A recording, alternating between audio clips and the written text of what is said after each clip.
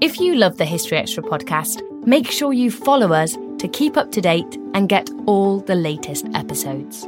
Thanks for your support, and I do hope you enjoy this episode. This episode is brought to you by Indeed. We're driven by the search for better, but when it comes to hiring, the best way to search for a candidate isn't to search at all. Don't search, match with Indeed. Use Indeed for scheduling, screening, and messaging so you can connect with candidates faster. And listeners of this show will get a $75 sponsored job credit to get your jobs more visibility at Indeed.com/historyextra. Just go to Indeed.com/historyextra right now and support our show by saying you heard about Indeed on this podcast. Terms and conditions apply. Need to hire? You need Indeed.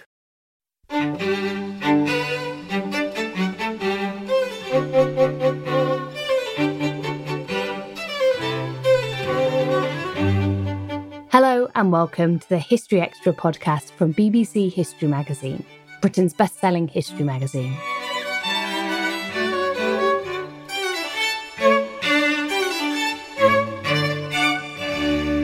I'm Ellie Cawthorne. From the Falklands to North America to the American subcontinent, British and French soldiers spent much of the 18th century locked in battle. Yet while the Anglo-French relationship was apparently defined by war, behind the scenes, a number of influential thinkers were attempting to establish an entente between the two nations, an agreement that would establish lucrative trading opportunities in the nation's growing empires. In conversation with our production editor Spencer Mizzen, John Shovlin, the author of Trading with the Enemy, Britain, France and the 18th Century Quest for a Peaceful World Order, describes the attempts to reset the dial on Anglo-French relations. John, the relationship between Britain and France over the course of the 18th century was turbulent, to say the least. Two nations came to blows in conflicts ranging from the War of the Spanish Succession and the 7 Years' War. The French famously supported the revolutionaries in the American War of Independence, and there were flashpoints everywhere from the Indian subcontinent and the Falklands to modern-day Canada. And as you point out in your book, this period is often kind of described as a second 100 Years' War. But your new book, Trading with the Enemy, tries to put a different spin on the Anglo-French relationship, doesn't it? It argues that alongside the intense rivalry, this is also a period of collaboration and economic cooperation between the two nations. And then my first question is, why did you think this is a story that deserves to be told? I think it's a story that deserves to be told because that settled interpretation, that conventional view of the Franco-British relationship, is it's so long established. It's almost a part of the furniture in the way we think about the 18th century. And it's not that story is wrong, but there's another side to the Franco-British relationship, which we know much less about. And I suppose I feel that history is often at its most compelling when it unsettles received stories, when it asks us to go back and look at the past again with new eyes. And see new things that maybe cause us to question other stories as well. There are a couple of other reasons I think why this story was worth telling. One is that in trying to find an answer to the question, what is it that drove these various efforts on the part of the French and the British to reach an accommodation with one another, to head off the next conflict? It really opened up a couple of other big stories about the 18th century. One is a story about empire, the degree to which there's ambivalence about empire in this period, the degree to which there is doubt that empire is a going concern, that it makes sense from an economic point of view. That was something I was unaware of, and I was struck over and over again at moments across the century, this ambivalence about the imperial project. Another big story that the book opened out onto in really interesting ways was the story of free trade. in the 18th century. We all know that free trade, becomes a really important economic idea in the 18th century. We have a sort of familiar story about why that is. What I was seeing was a very different understanding of free trade than the sort of liberal market-based idea that we're familiar with. And that the idea of free trade emerged as an important idea much, much earlier than we think. And I suppose there's one final reason why I think the story is worth telling, and that's because of the way that it reverberates in interesting ways with our own moment. I think this is often the case in works of history. We're to some degree we're writing the past in a way that helps us to make sense of the present and maybe to anticipate the future. And it seems to me that we may be at an inflection point, a tipping point in our own world politics, the politics of trade, that's going to produce a world that looks a lot more like that very conflict-prone 18th century than the relatively peaceful world we have lived in since 1945. And I think for that reason, this moment, these first stumbling attempts to work out the ground rules for an international trading order that would produce peace rather than conflict, that's a really interesting story for this moment. Sure. Now, before we look into the collaboration and economic cooperation in greater detail, I just wanted to set the scene a little bit. So give our listeners some background. Militarily, how intense was the rivalry between England and France from 1664 to 1787, the period that your book describes, and what drove that rivalry? It's really a period of quite intense military and geopolitical rivalry. I mean, let's say we take the dates 1688 to 1815, which go a little bit beyond the scope of my book. In that period, France and Britain are at war with one another 1 year and two. They go to war 8 times across this long 18th century, and there's a lot of factors that are in play. There is the protection of the Hanoverian succession in Britain, which is sometimes threatened by France. There's sort of ideological hostility, which becomes particularly important in the 1790s. There's sometimes a hint still of religious suspicion, of a Protestant-Catholic conflict.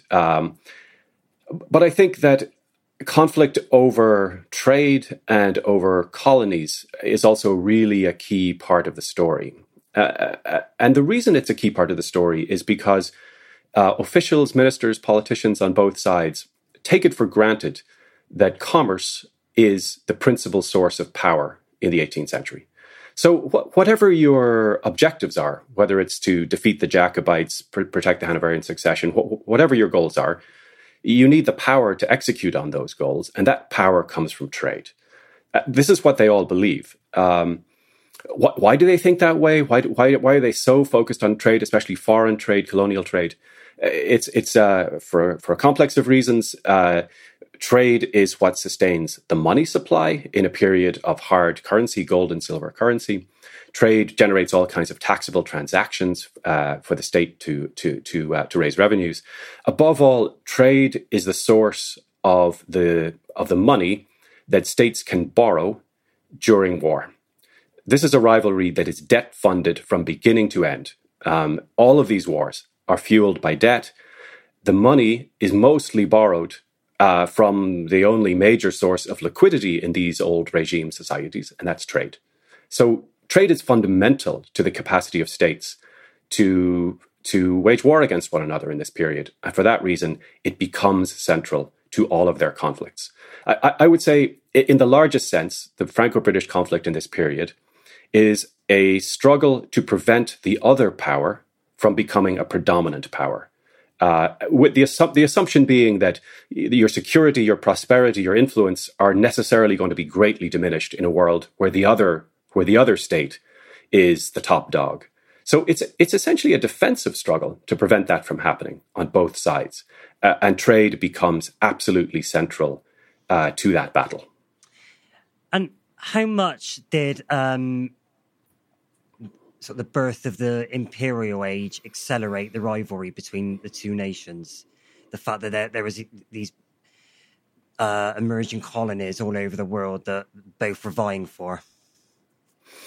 Yeah, it's very important.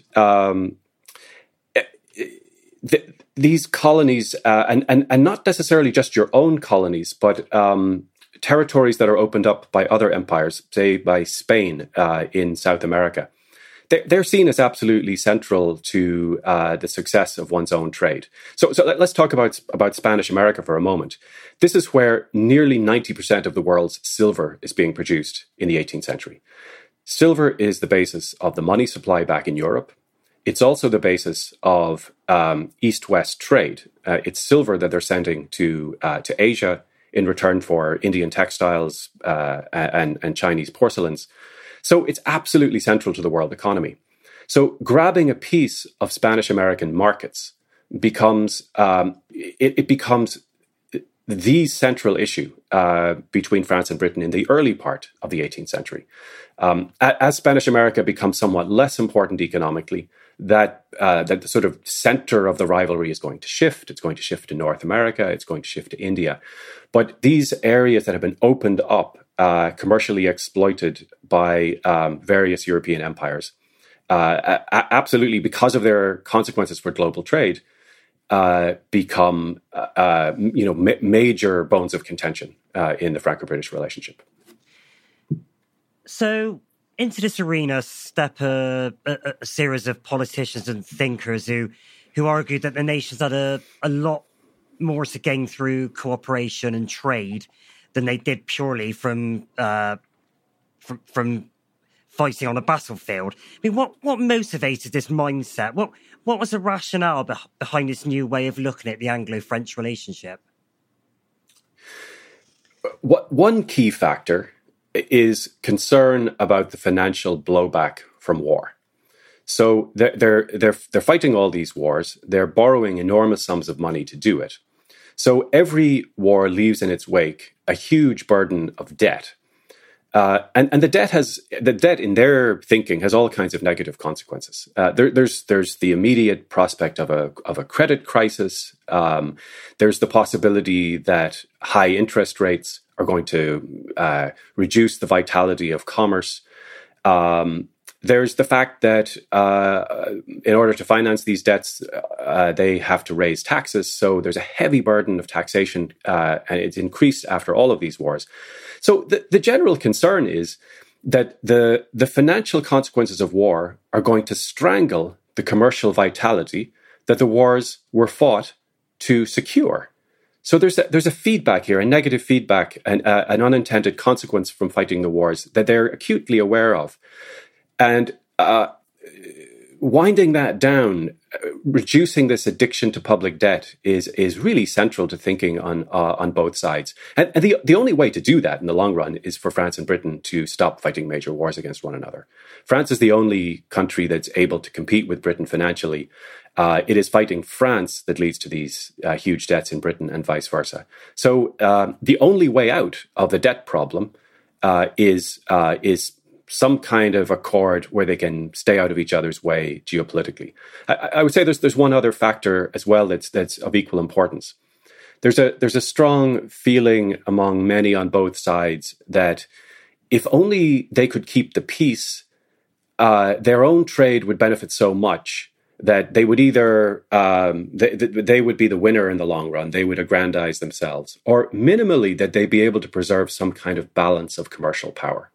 That the argument here then is that war is something that makes it very hard to get on with it commercially. It tends to undermine the foundations of commercial vitality. So if we could just keep the peace for a while, we, the French, or we, the British, would emerge victorious in our long rivalry with the other side. Now, there are obviously numerous proponents of greater understanding and trade links between the two nations. But I wanted to to mention two, and that was Britain's first Prime Minister, Robert Walpole, who observed that peace was the safest and wisest conduct for the general interest of a trading people. And on the French side, there was Cardinal Fleury. Now, how did these two go about attempting to change the dial on the relationship, and how successful were they? You've described their positions very, very well. This is exactly Walpole's view. He says it over and over again when he's pressed by the parliamentary opposition. He says, peace is the best strategy for a trading nation. If we want to beat the French, and Walpole's very clear that he wants to beat the French, the way to beat the French is through peace and trade. So he's very insistent on that. Fleury has pretty much the same view, and it's a view very widely shared in France. And indeed, in the 1720s and 1730s, when Fleury is in power, this is a period of very rapid French growth of trade, especially colonial trade. So it's a strategy that seems to be paying off really well for the French. Some of Walpole's critics say, they point to this. They say, peace favors France. If we want to, your strategy, Walpole's strategy is not working. We need to find some way to redeal the cards in order to assure our long-term security against the prospect of a sort of a French commercial supremacy. And the way that Walpole's critics suggest this might be done is essentially by breaking into the Spanish Empire in the Caribbean, seizing some key settlements there, and essentially using that to open a kind of exclusive, one-sided free trade from which British commerce will benefit and from which the French will be excluded. So this conflict comes to a head between Walpole and his critics in the late 1730s, and the opposition, the self-styled patriot opposition, they get their way, they get their war with Spain, and they also manage to use that to push Walpole out of power eventually in 1743, because it's very hard to be prime minister running a war effort when you were so opposed to the war starting in the first place. And did Fleury meet similar opposition in France? Much less so. There's a fair degree of consensus in France that the best way to handle Britain is by keeping the peace and growing your way to commercial supremacy. Where Fleury meets opposition is there's a long-standing Franco-Austrian rivalry. And Fleury is very much for burying the hatchet. He fights a short, very sort of tactical war against the Austrians in the mid-1730s, and then he makes a very generous peace with them, with the idea being this is the end of it, and from now on we're perhaps going to be partners in the future. There's a lot of opposition to that in France, and that opposition eventually pushes Fleury into a war, the War of Austrian Succession in 1740. So, but it's a different kind of opposition to the one that Walpole is facing, because for Fleury there isn't that much disagreement on the idea of how you handle Britain, and that peace is going to serve France best in that context. Now, I was quite interested by the idea of how much centuries-old anti-English and anti-French prejudice in the two nations played into this debate. I mean, did the two nations kind of regard one another as natural enemies? I mean, did they see war as a natural way of things? I would say that there's an asymmetry there. The British do see the French as natural enemies. The French don't really. I mean, perhaps by the time you get into the 1790s, but here it's difficult to distinguish the propaganda of the Radical Revolution from what people actually think. There is Anglophobia, or fear of the English or hostility to the English in France, but it's a very curious sentiment. It's sort of the flip side of the coin of Anglophilia. The people who are most worried about Britain, the people who fear Britain the most, the people who are earliest to argue that Britain is the real threat to France, not Austria or some other state, they're kind of Anglophiles. They admire Britain. they want to emulate Britain. They think France has to become more like Britain in order to defeat Britain. So French Anglophobia is very conflicted. British Francophobia is much more straightforward. There's a sense that yes, this is the old enemy, that they're completely untrustworthy, that it's that they'll backstab you every time, and there's a hint of kind of an anti-Catholic prejudice that's lurks in the background here sometimes. Although something to be noted about Francophobia in a British context is that there's a kind of party political flavor to it. It's much stronger among Whigs than it is among Tories. And in fact, you even have Tories like Lord Bolingbroke in the early 18th century who think that if you could just reduce the political temperature with the French, if you could take the sting out of that hostility to the French, you would actually take a lot of the energy out of Whig politics. So he's all for making a generous peace with the French in 1713 at the end of the War of Spanish Succession, and in fact he envisions an alliance in the future with France and Spain. And this is all part of a project of finally defeating the Whigs in party politics and establishing a lasting Tory hegemony in Parliament. Now, you said earlier that the campaign for greater collaboration between the two countries faced a lot of opposition. But can you give us a couple of examples of successes, of ways it actually works on the ground? Probably the best example is the free trade treaty that's signed in 1786 between France and Britain, shortly after the end of the American War.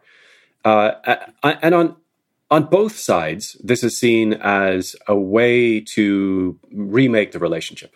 And you have to understand this against a background, the background of trade politics across the whole century. There's a kind of commercial Cold War that goes on between France and Britain from the Glorious Revolution forward, where both sides are using tariff policy and prohibitions essentially to deliberately try to ruin the other's trade. So British goods are largely excluded from French markets. French markets face, massive duties coming into Britain. Now, of course, there's lots of smuggling on both sides, but the free trade the absence of free trade is sort of one of the fundamental markers of the hostility between the two states.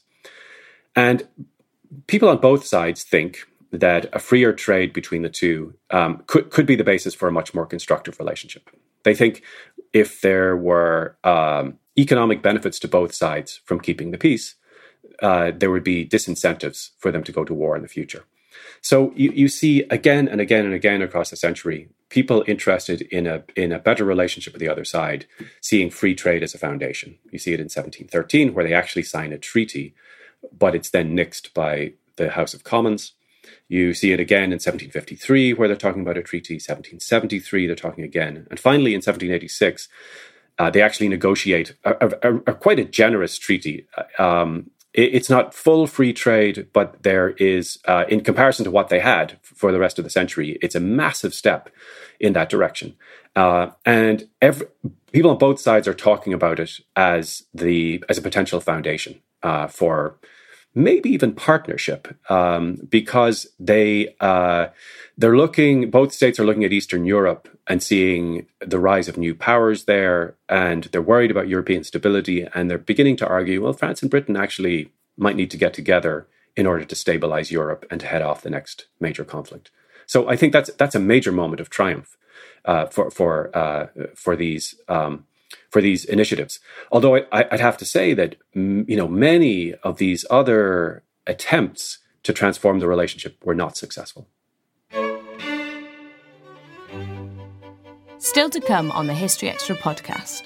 We seem to be at a point where there's a growing skepticism about that regime for organizing international trade, where privileged states that have massively benefited over the last 70 years have become really skeptical.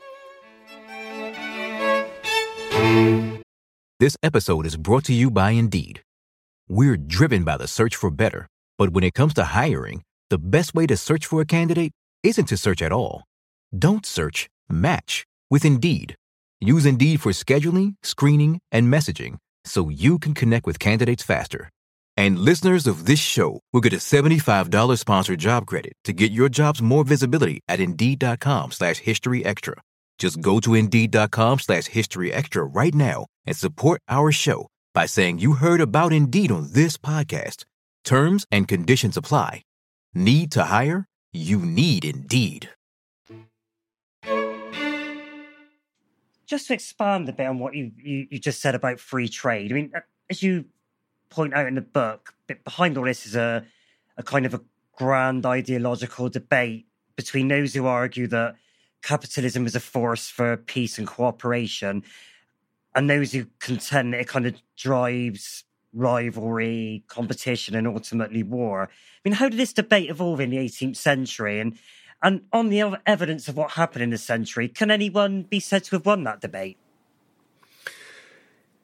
I think we have misunderstood that debate in the 18th century.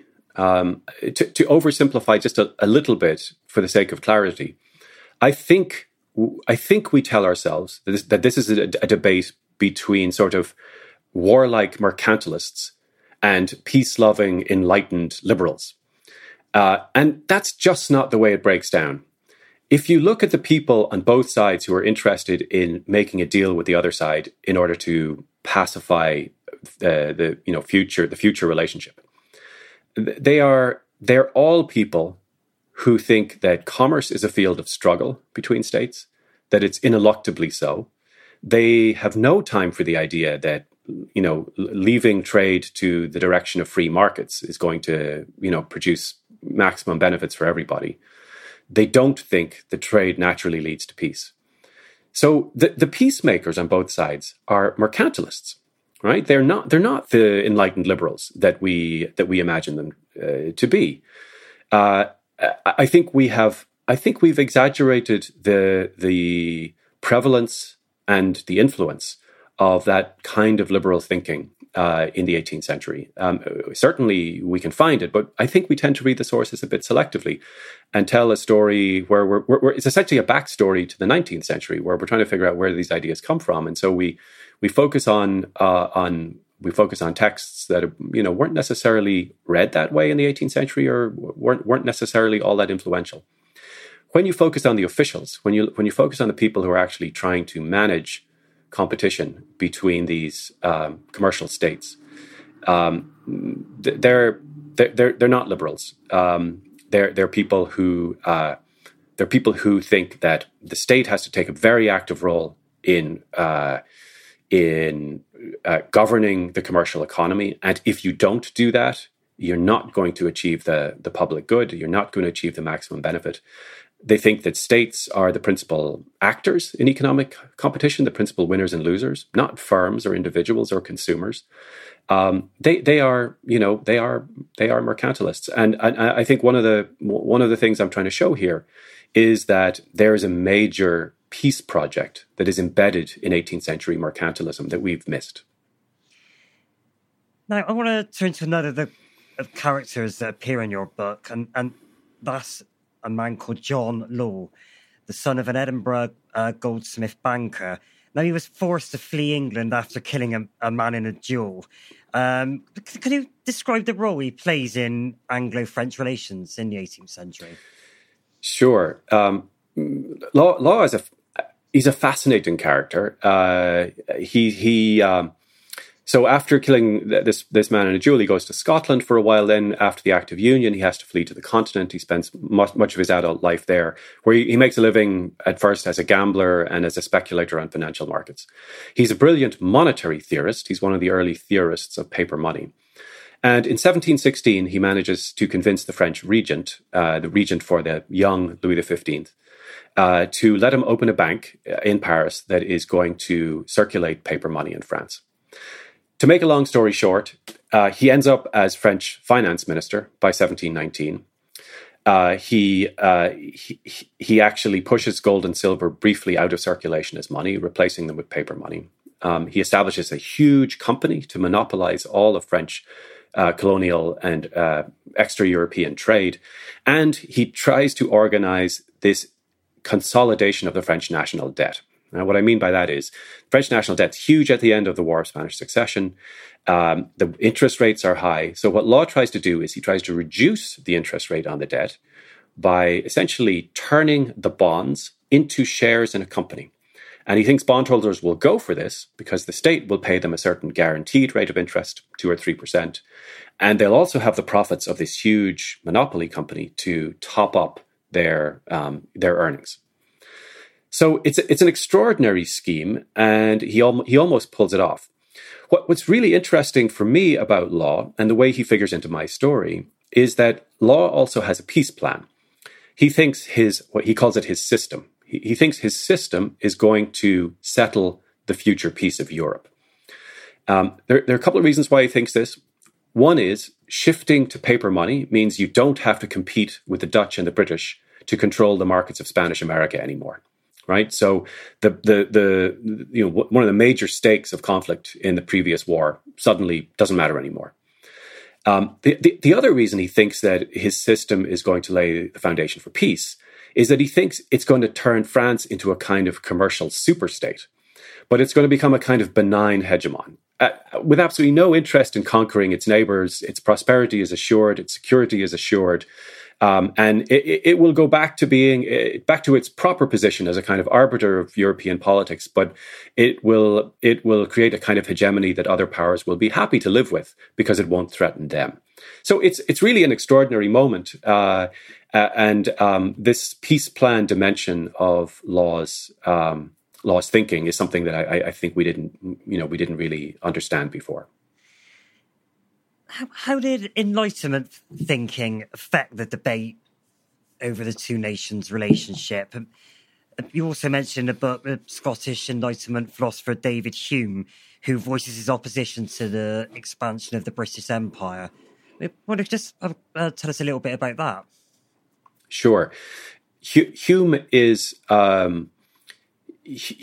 one of the most important and influential Enlightenment thinkers in this period, and he is absolutely committed to the idea that these series of wars between Britain and France have been disastrous for Britain, and his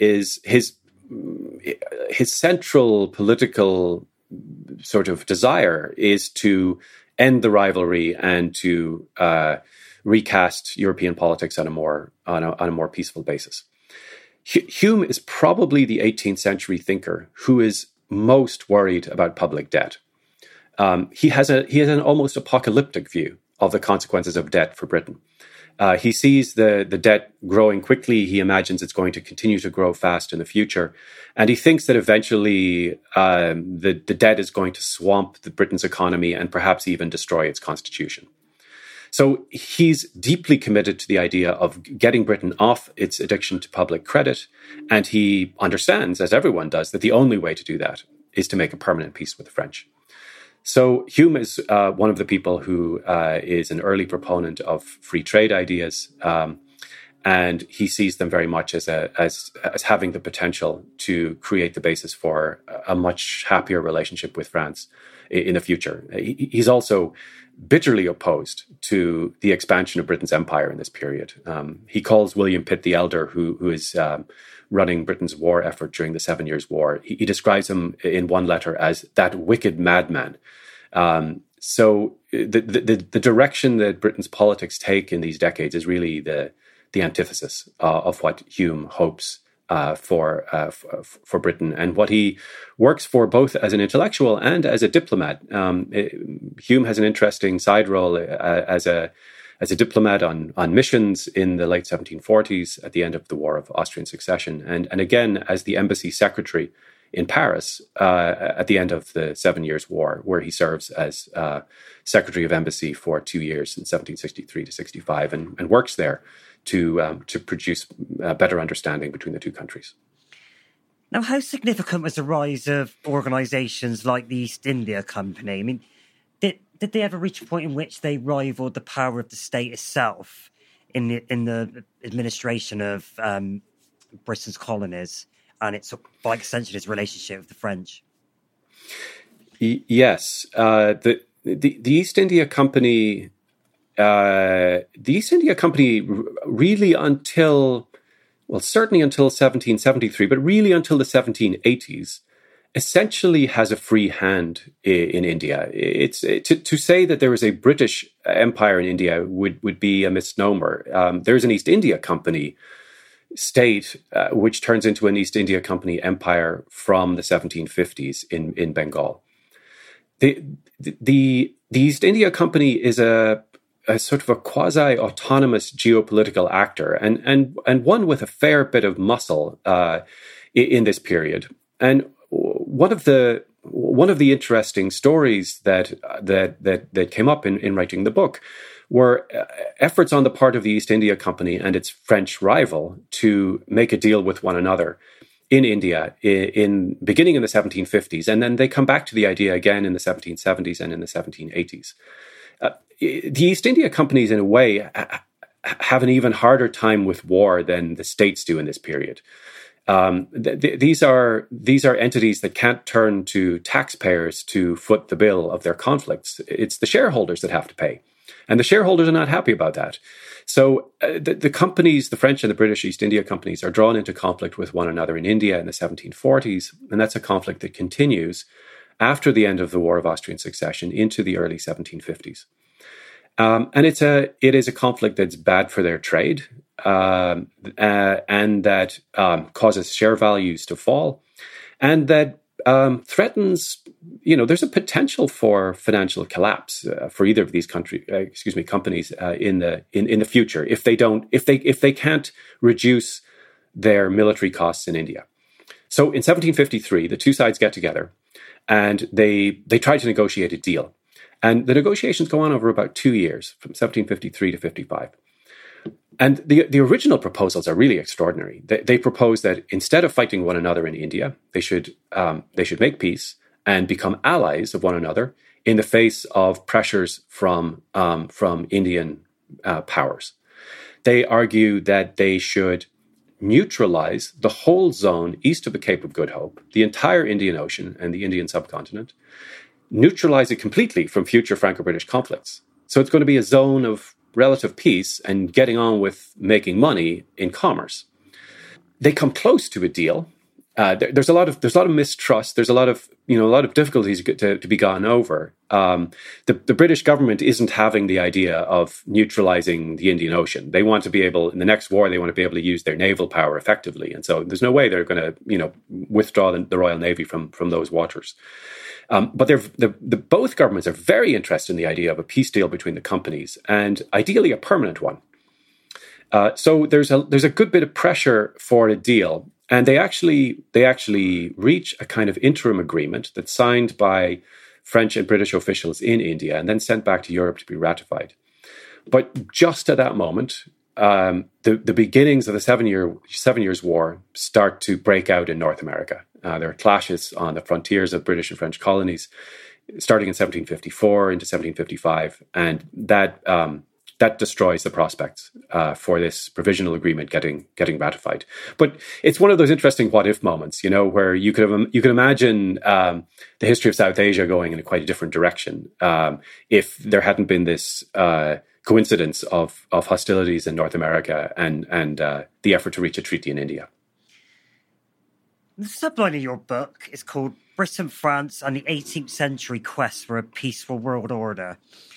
Now, given that this period ends with the French Revolution and the Napoleonic Wars, can it be argued that the quest for a peaceful world order ended in abject failure?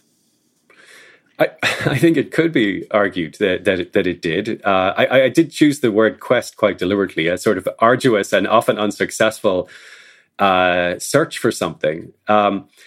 It kind of depends on where you stop the clock. If you stop the clock in 1793 or 1803 or 1814, then yeah, it looks like an abject failure.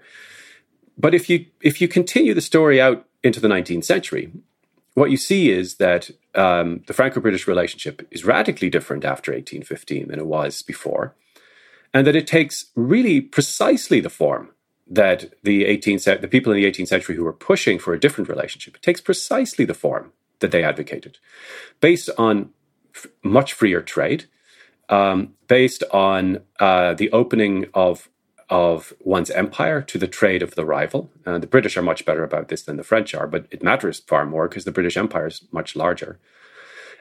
Based on collaboration in certain imperial settings. So, for example, the French and the British collaborating with one another to force open Chinese markets in the Second Opium War, and in various other places around the globe across the 19th century. So we can see that the logics that are working themselves out in Franco-British relations in the 18th century really come to maturity in the 19th.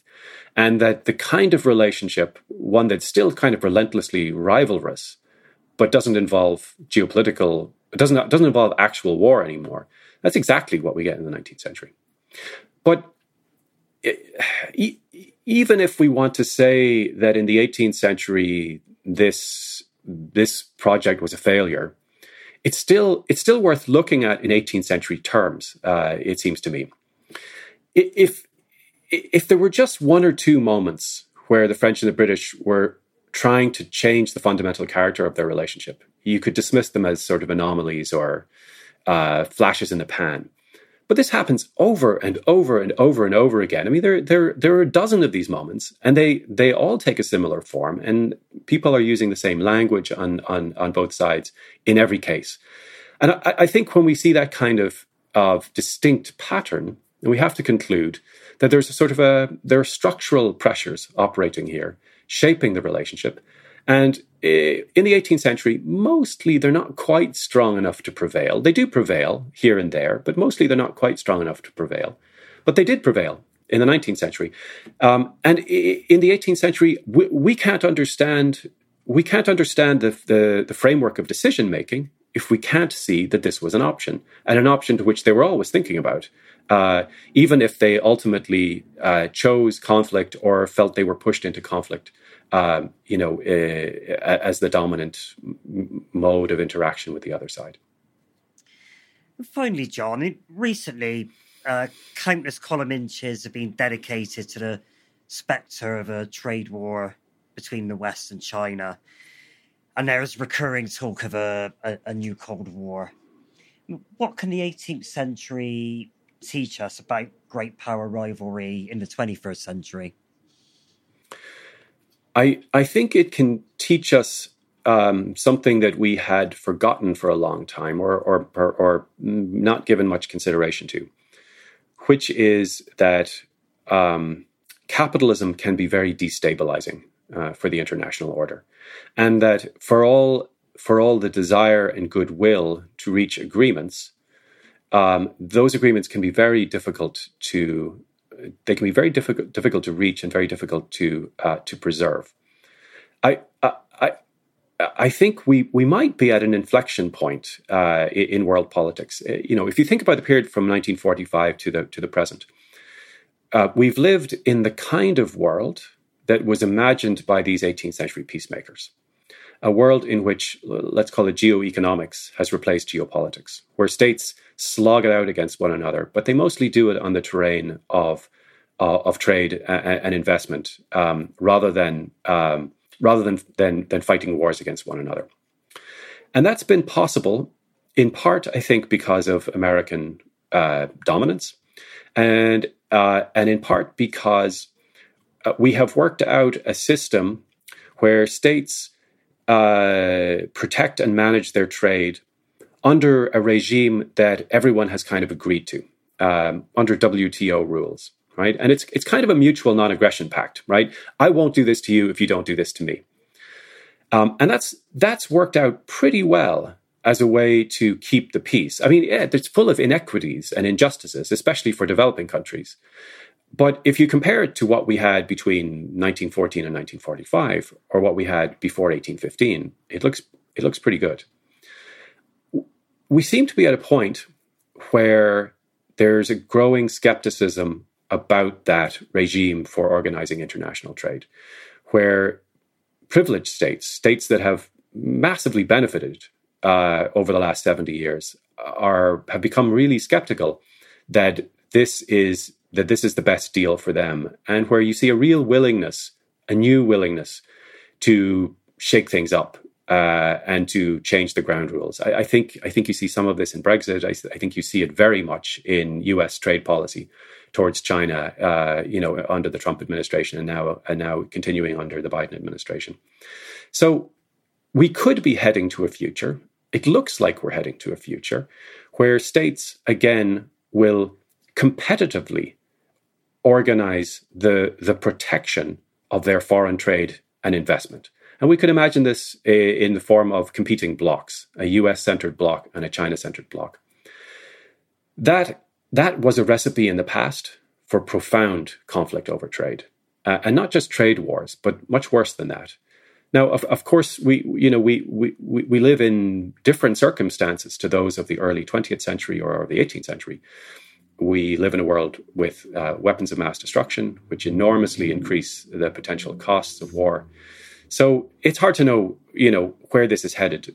But the prospect of renewed conflict over trade, and not just, not just conflict over tariffs or investment or technology, but actual shooting wars. It's not far-fetched to think that's out there in the future. That was John Shovlin. His book, Trading with the Enemy, Britain, France and the 18th Century Quest for a Peaceful World Order, is out now, published by Yale. Thanks for listening. This podcast was produced by Ben Hewitt, Jack Bateman and Brittany Colley. Join us again on Friday when I'll be speaking to Bronwyn Everall about the Benin Bronzes.